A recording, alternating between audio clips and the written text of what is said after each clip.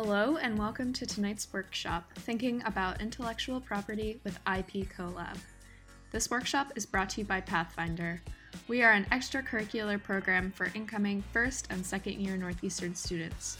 We provide a safe and inclusive space for students to discuss and pursue their passions.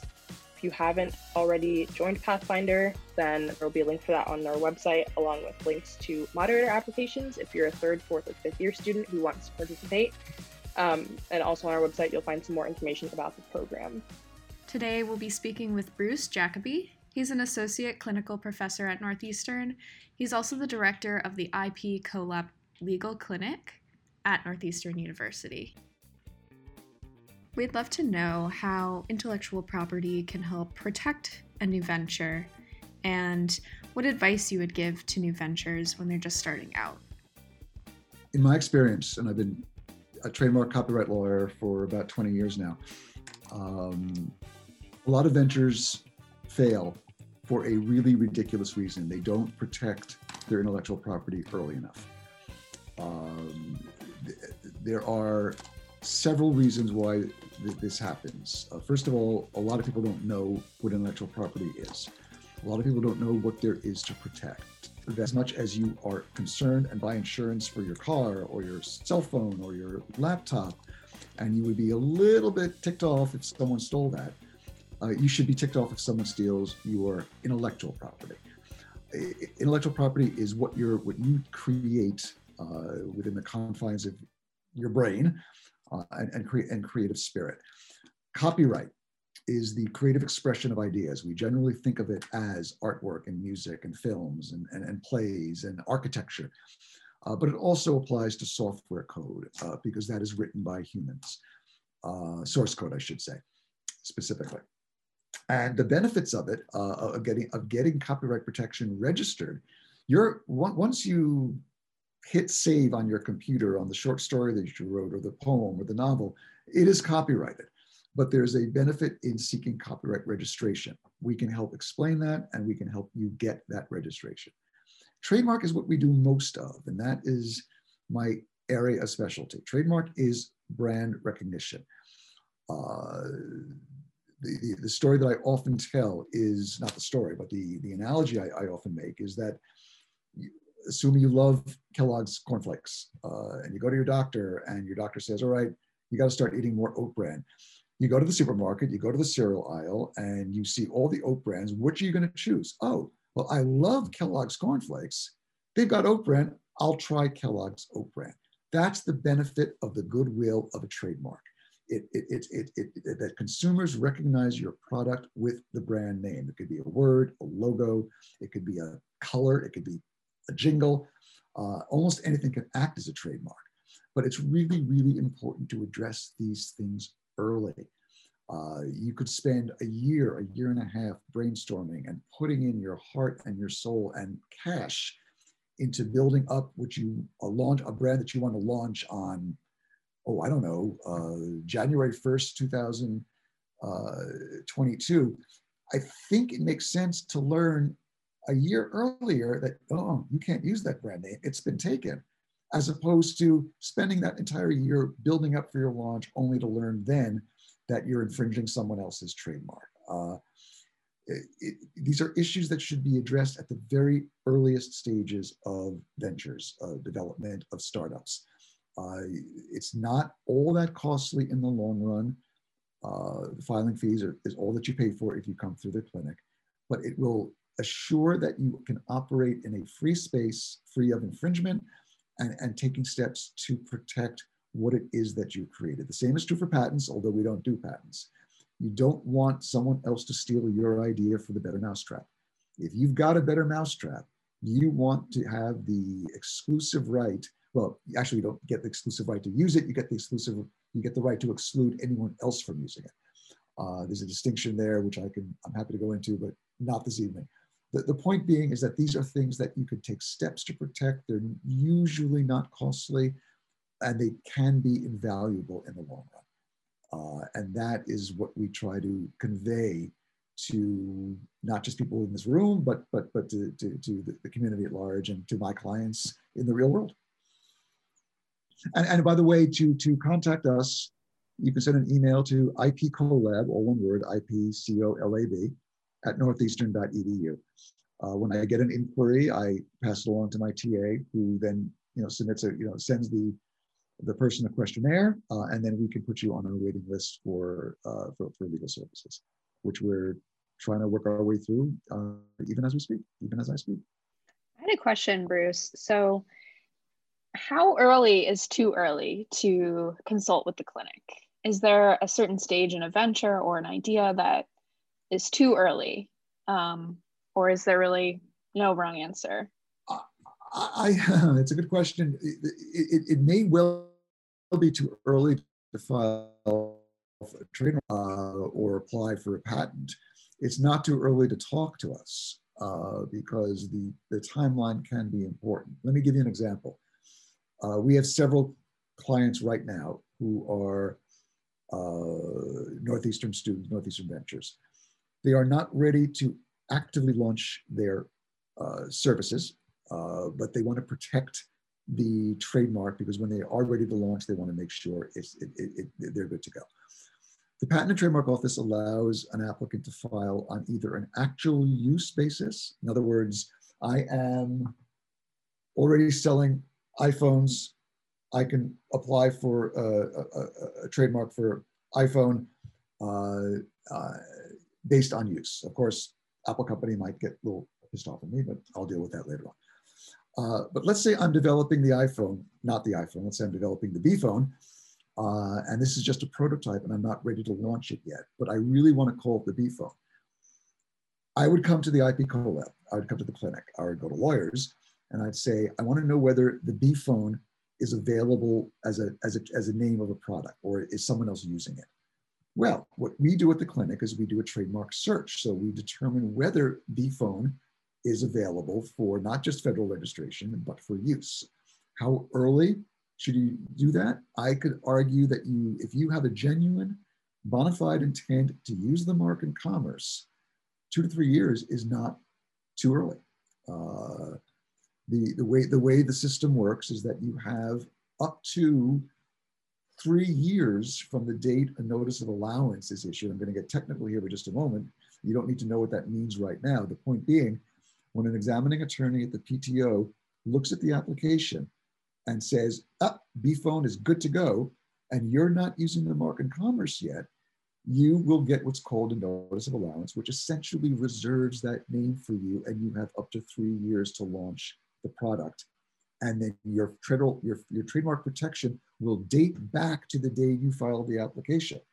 How much better to do it that way as opposed to waiting a year and a half and someone else applies for a B phone application and you're then shut out of the process. So there's no set time about what's too early. As long as you have the bona fide intent to do it and you're confident that you're going to pursue this with all due diligence and stuff like that, you're working on getting funding and you're working on getting partners or developers or employees, whatever, it's not too early to do it at that juncture because you've got a long period of time to prove use in commerce. And of course, if you're using the mark, then absolutely. Jacqueline is a client of the clinics. Jacqueline came to me, I don't know what, 6 months ago or so, Jackie, for her blog and for JQ Louise, and we filed the application at the end of last quarter. It's working its way through. The PTO is in a massive shutdown, right, or slow down right now because of COVID. Jackie's application should have been examined 2 months ago, but they're way behind. But regardless, her application date is the priority date. The date she applied will be the effective date of protection once registration is acquired. And she filed on an actual use basis. So I don't see any impediments whatsoever. Jackie should get her registration probably within 3 or 4 months.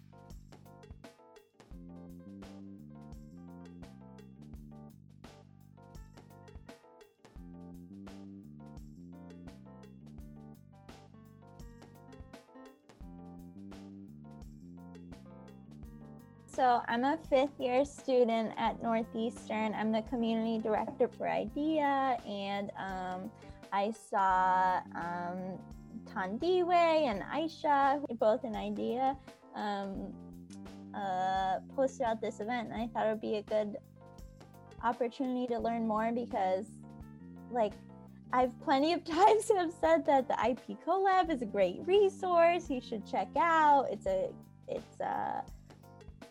You also can have good access to them if you join IDEA and various things, but I don't have the full inside scoop and a full understanding of all that goes on there. So all right, let me try to give you the 5-minute pitch here. Okay. The clinic was founded about 7 years ago, 2014, not by me. I've only been at Northeastern for a little less than 2 years now at the law school. And it was founded as a way to advise student-led groups in the Mosaic community and others in the Northeastern entrepreneurial ecosystem about what intellectual property is. They didn't really provide full legal services. In other words, they would be asked a question and they would do the research, and it was supervised by one or more professors so that the answers that they were giving out, the students were giving out to other students in the Northeastern system, what was legally accurate. They did not, however, do things like really providing legal counsel to startups or to venturers or to students or faculty or anyone on the outside. When I joined, I sort of flipped it a little bit, and we now operate as a full-fledged legal clinic, the way the other clinics in the law school operate, the immigration clinic and the domestic violence clinic and the civil rights clinic and the prisoners' rights clinic. We take on clients.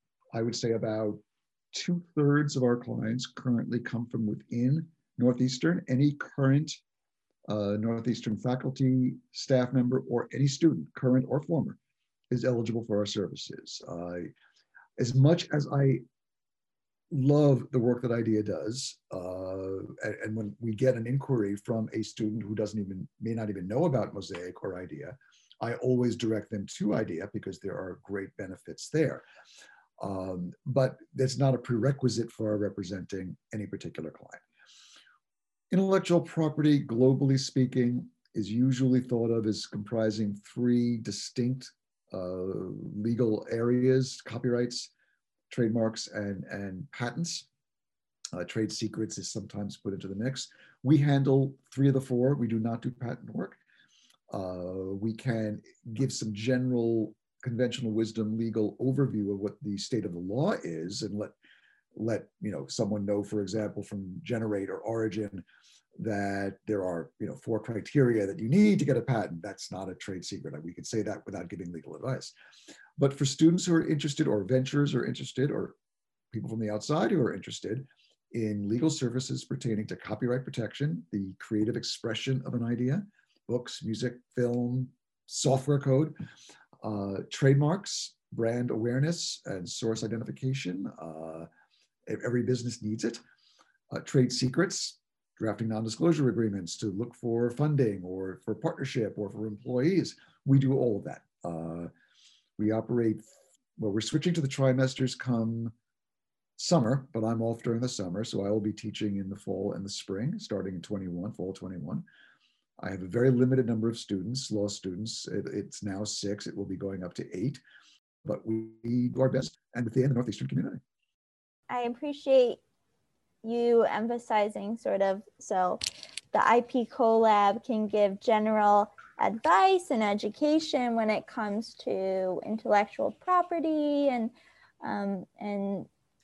But we do more than that, though. We do actually provide the legal services now on the trademark and copyright end. So, for example, if you, Caroline, were starting a business by yourself or with friends or whatever, and you wanted to get trademark protection for the name of your company, if that's what the public is going to see, or the name of a product, or a slogan, or a design, a logo that you got through Scout or otherwise, you could come to us.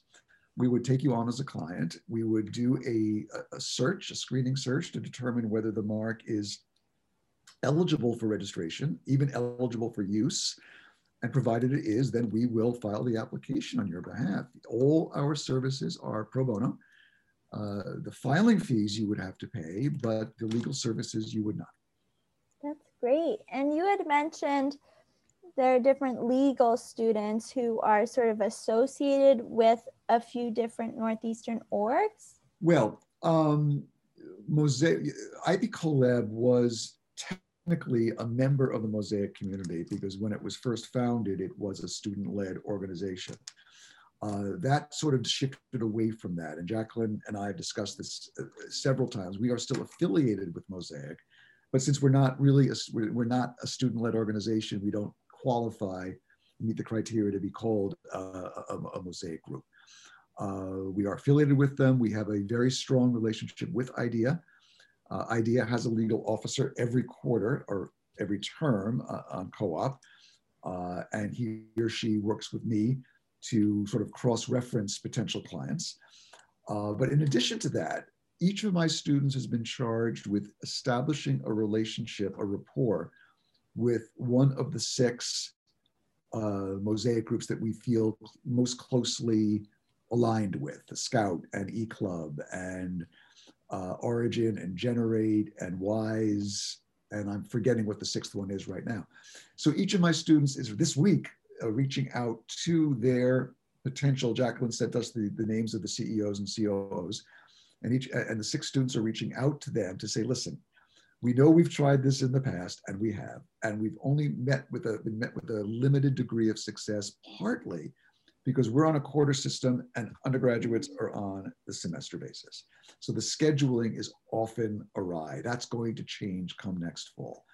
And I'm hopeful that if my current students set the stage to set up this sort of synergistic relationship that we already enjoy with IDEA, then come next fall, we will be able to, on a routine basis, do more work for members of Scout, for members of Wise, for members of Origin and Generate, and on and on and on. So is there a particular contact then that, so Generate would reach out to versus that Origin would reach out to versus? In my grand scheme of things, the answer is yes, that the CEO of Origin would have a contact within my clinic, and they would write him or her, email him or her and say, look, we've got a project, can you help us? I would be in on the loop, I would be copied on all emails. And if it worked out that we could represent these people, then we would take them on as a client. I appreciate you talking about the various things that IP Collab can do, but also you mentioned the different legal clinics that address other issues as well. So I didn't even realize we have so many great resources such as the immigration clinic and we have, I think there are 9 clinics. Understand though, Caroline, that traditionally law school clinics are, they were designed back in the 60s during the height of the 1960s civil rights movement, when the awareness came to the forefront of how communities of color and people were being underrepresented in a lot of areas. So rather than law firms doing pro bono work, law clinics started. They were mostly litigation oriented, followed quickly by restorative justice clinics, and then it expanded. Mine is one of 2 transactional law clinics at the law school, the other one being the community business clinic, which Jared Nicholson runs. And the CBC, though, keeps that sort of traditional law school clinic philosophy of trying to reach those directly who cannot represent themselves, who can't afford it, who have been particularly disenfranchised. So Jared he operates in Chelsea and in Lynn and in other areas where a lot of people do not have access to legal services. I'm trying to do the same with my clinic to a certain degree. Northeastern, as you're aware, has an overarching commitment to social justice and public interest matters. And my feeling when I was hired back in 2019 was that if we limit ourselves to just servicing the Northeastern entrepreneurial ecosystem, we're missing out on that dynamic, which I think is really important. So in the last year, it sort of got short-circuited by COVID, the way many things did in our lives. I'm hoping to pick it up again in earnest come fall. We will be taking on more clients within the arts and entertainment fields from Roxbury and Chelsea and Lynn, specifically areas, Boston communities where they are largely communities of color and where they are very active in the arts, but don't necessarily, are not necessarily aware of what they can do to protect their work, let alone can they afford it. So we want to reach out to those communities, and which serves two purposes. It meets that element of social justice, public interest. It also, on a very, not selfish, but on a pedagogical level, it allows my students to do more types of work.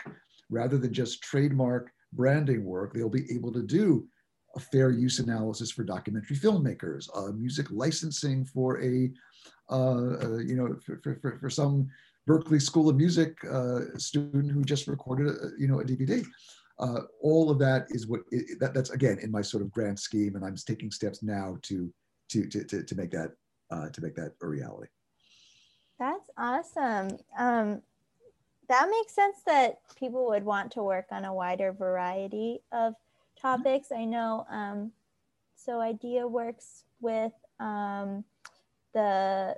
oh my gosh, I'm blanking on the name right now. Oh, Northeastern Consulting Group a bit. And they are very particular about, okay, so like come with a specific ask and that sort of thing. But it makes sense that there are certain requirements that, or actually maybe lack thereof, I guess, that, I don't know, like certain interests that you would all have.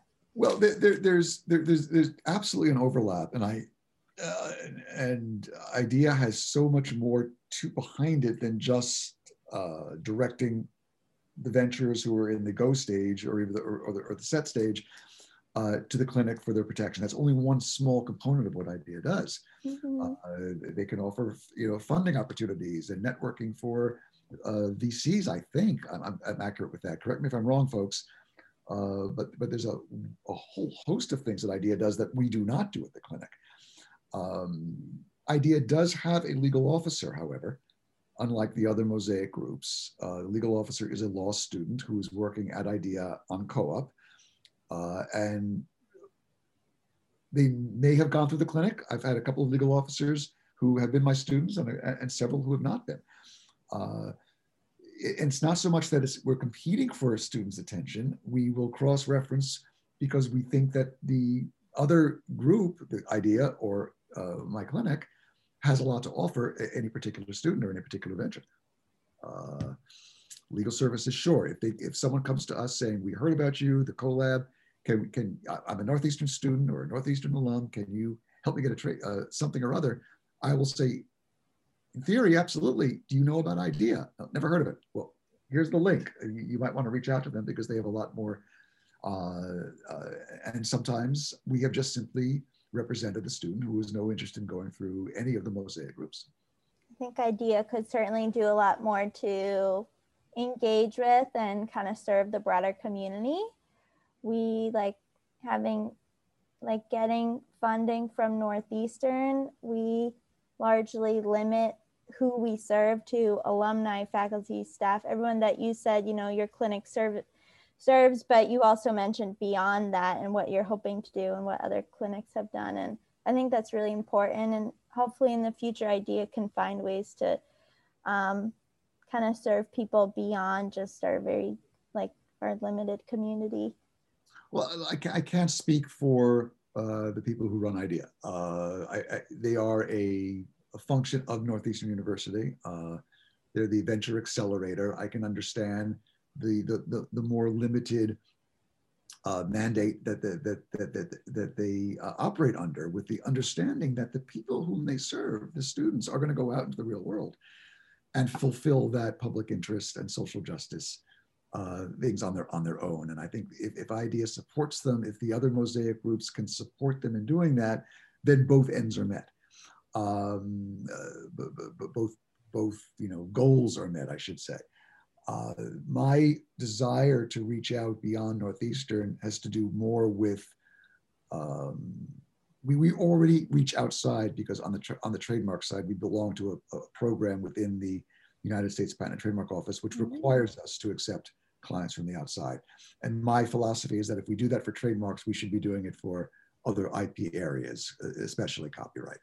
And it will, again, expand my students' breadth of types of clients and the types of work that they do, and also fulfill my goal about being a more traditional law school law clinic.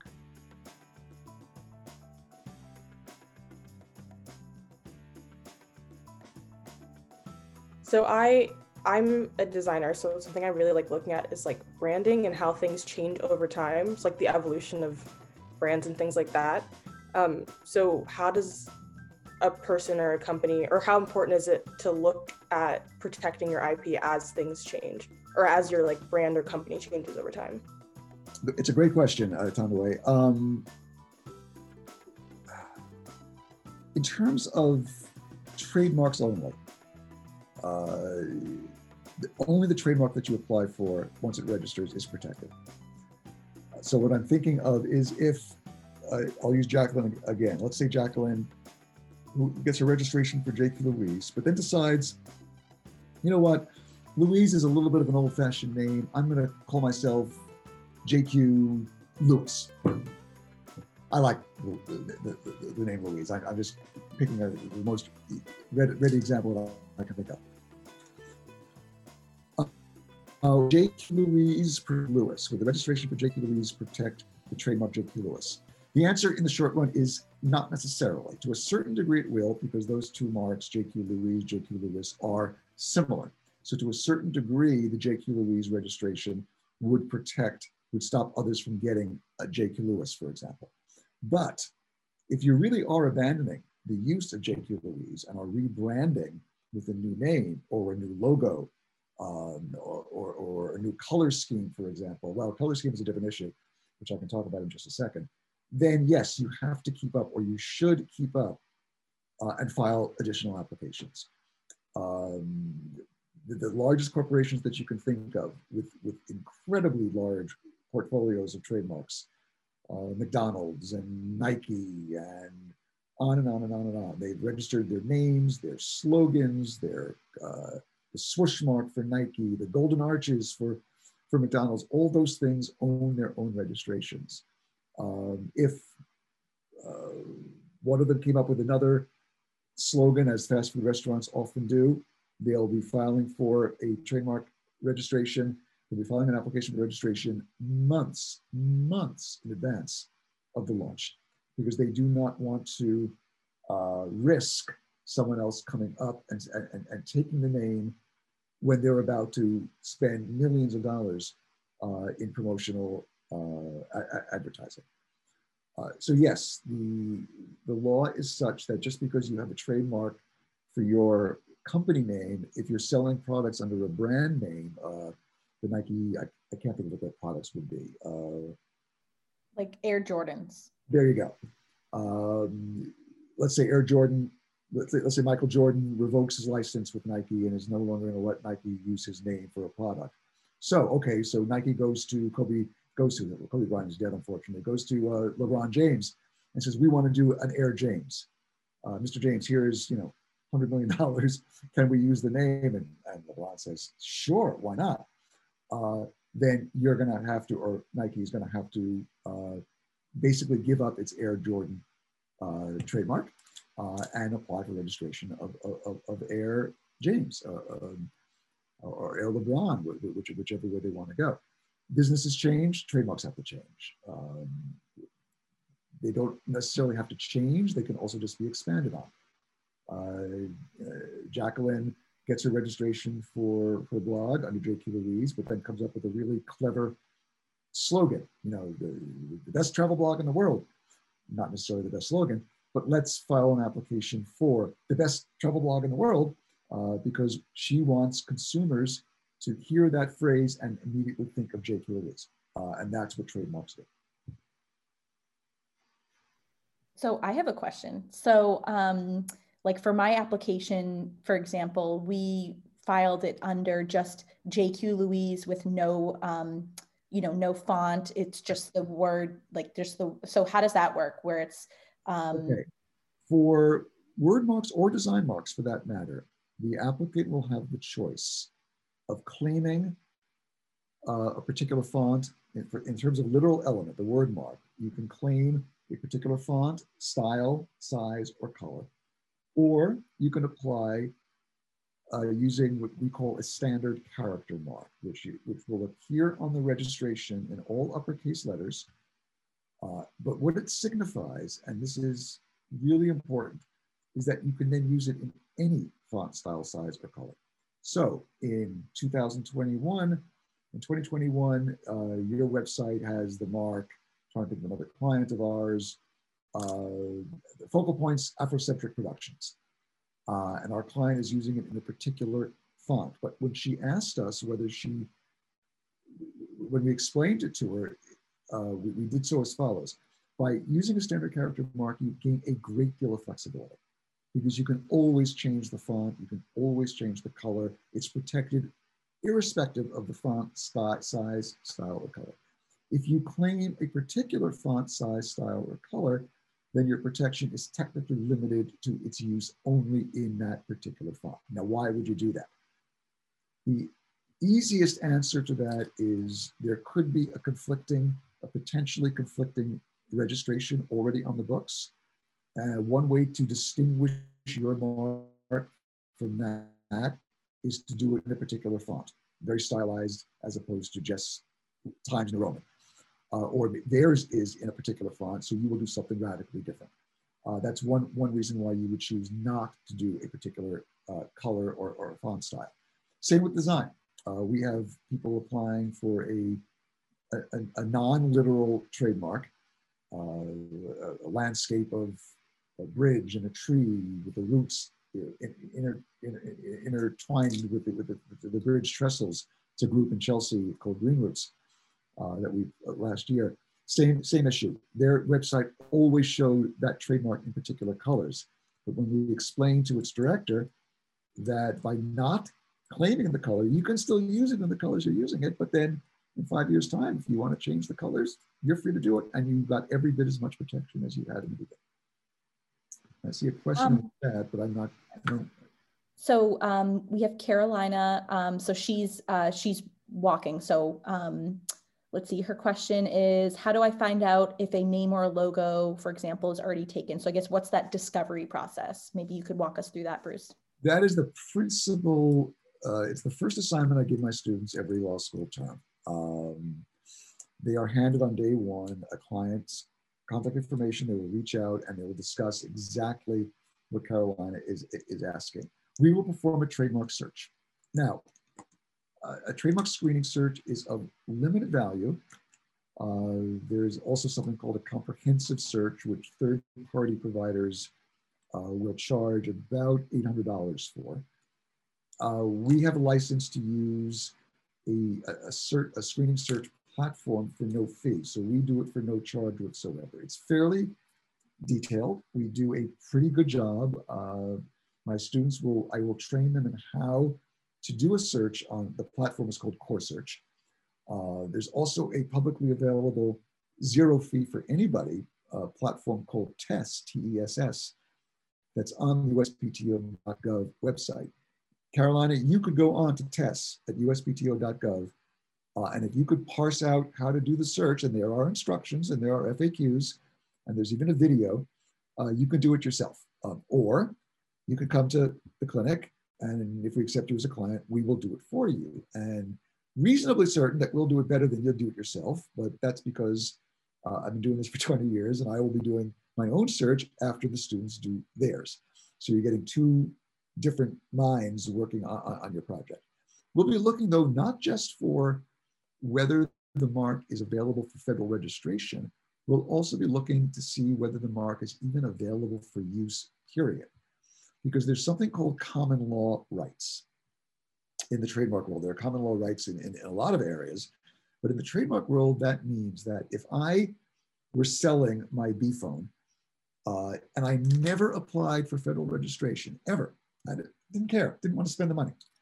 I just started selling it, and I started selling it on January 1st, 2020. And if tomorrow, March 17th, 2021, someone applies to the US Patent and Trademark Office for a registration of B phone, and their use began after my use began. In other words, if I'm the senior user, if I started using my name, bphone, before they did, I can stop them from getting registered. I can oppose the registration. So what we want to do, because the last thing we want to have happen is we could file an application for Carolina's proposed trademark, and it could sail through the US Patent and Trademark Office and acquire registration, only to be met with a cease and desist letter from some company who's using Carolina's mark and saying, hey, we've been using this for 10 years. What the heck are you doing?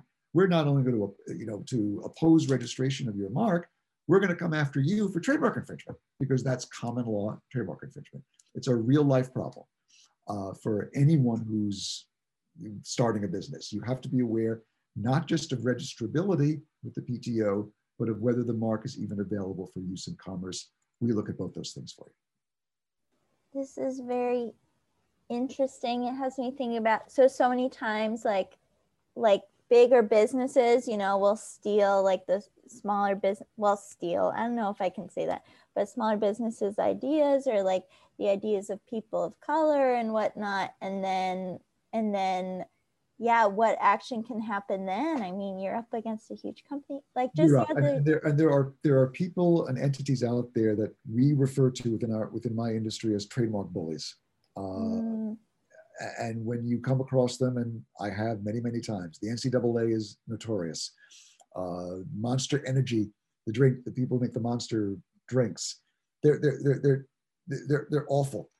I was a professor at University of Connecticut School of Law several years ago, doing pretty much what I do here. And we had a client with a successful line of beverages in Connecticut with horrible names, but they came up with zombie juice or something like that. And the Monster beverage company out in Washington sent them a cease and desist letter,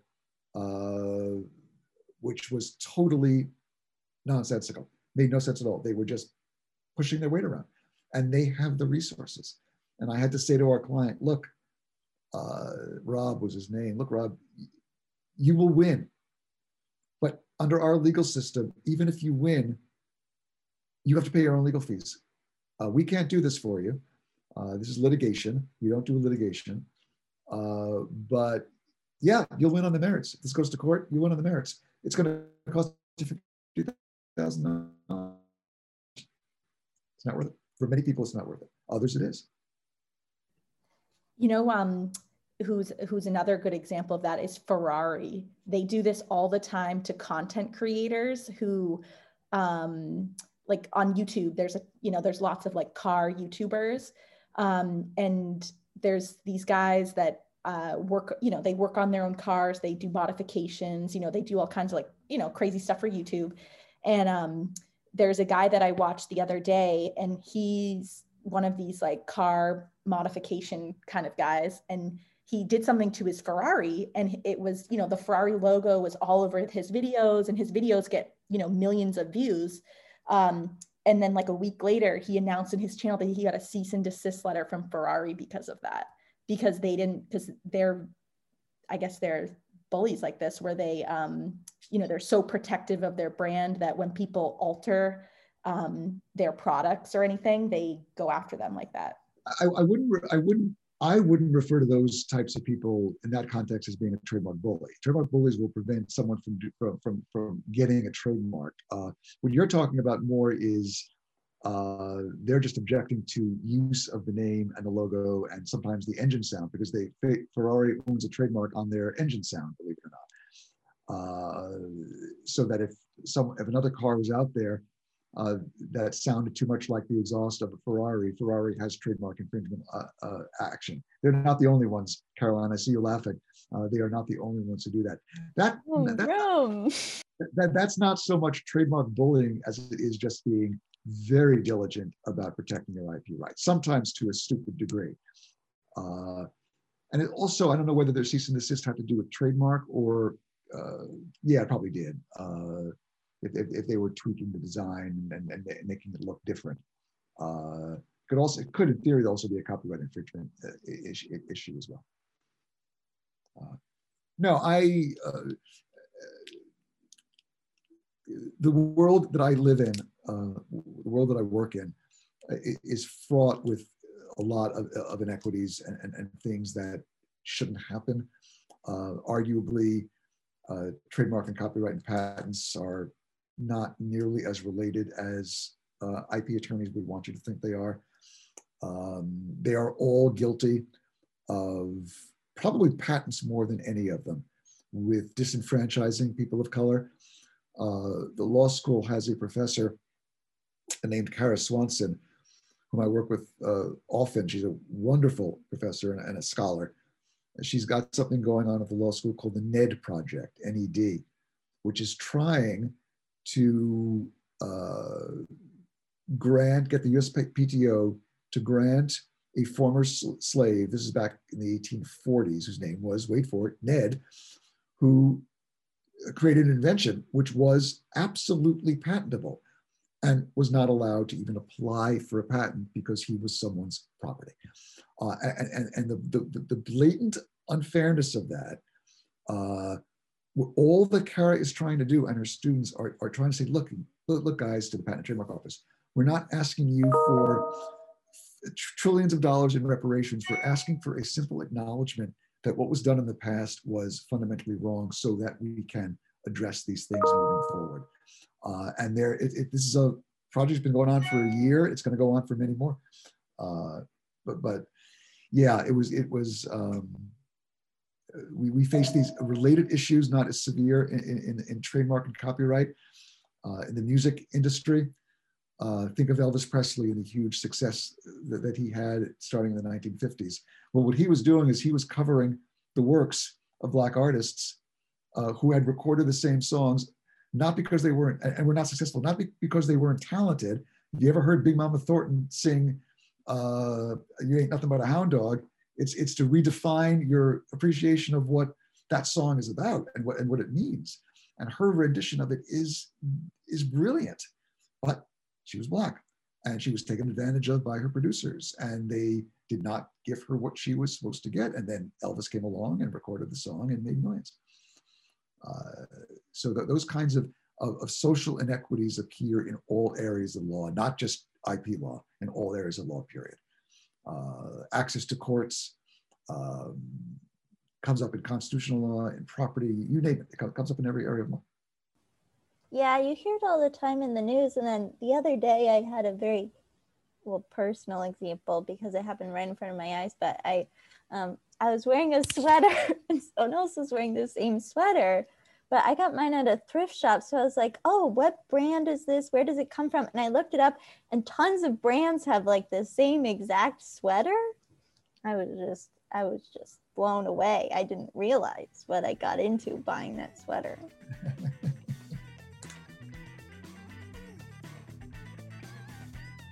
What's one piece of advice or something you think everybody should know about IP? I think it's what I articulated earlier. Start early. Start thinking about this early. Just as you would when you buy something that's worth money, a car, a house, you don't wait to get it insured. First of all, in some cases you're required to have insurance, of course, but you're not always required. You don't have to get insurance for jewelry or computers or artwork, but it really is in your best interest to do that, because if the house burns down or your apartment is robbed or whatever, it would be nice to get the money back that was stolen from you. That's my principal piece of advice, because it applies to intellectual property every bit as much. And your insurance in intellectual property is a patent, a trademark, a copyright registration. That's what your insurance is. Awesome. Well, thank you, Bruce. That was great. That was so interesting. My pleasure. Thank you for inviting me all and for participating. And yeah, I look forward to hearing from prospective clients coming out from every one of you. So IP Collab at Northeastern.edu. Stay safe, everybody. Thank you. Thank you so much. Thank you.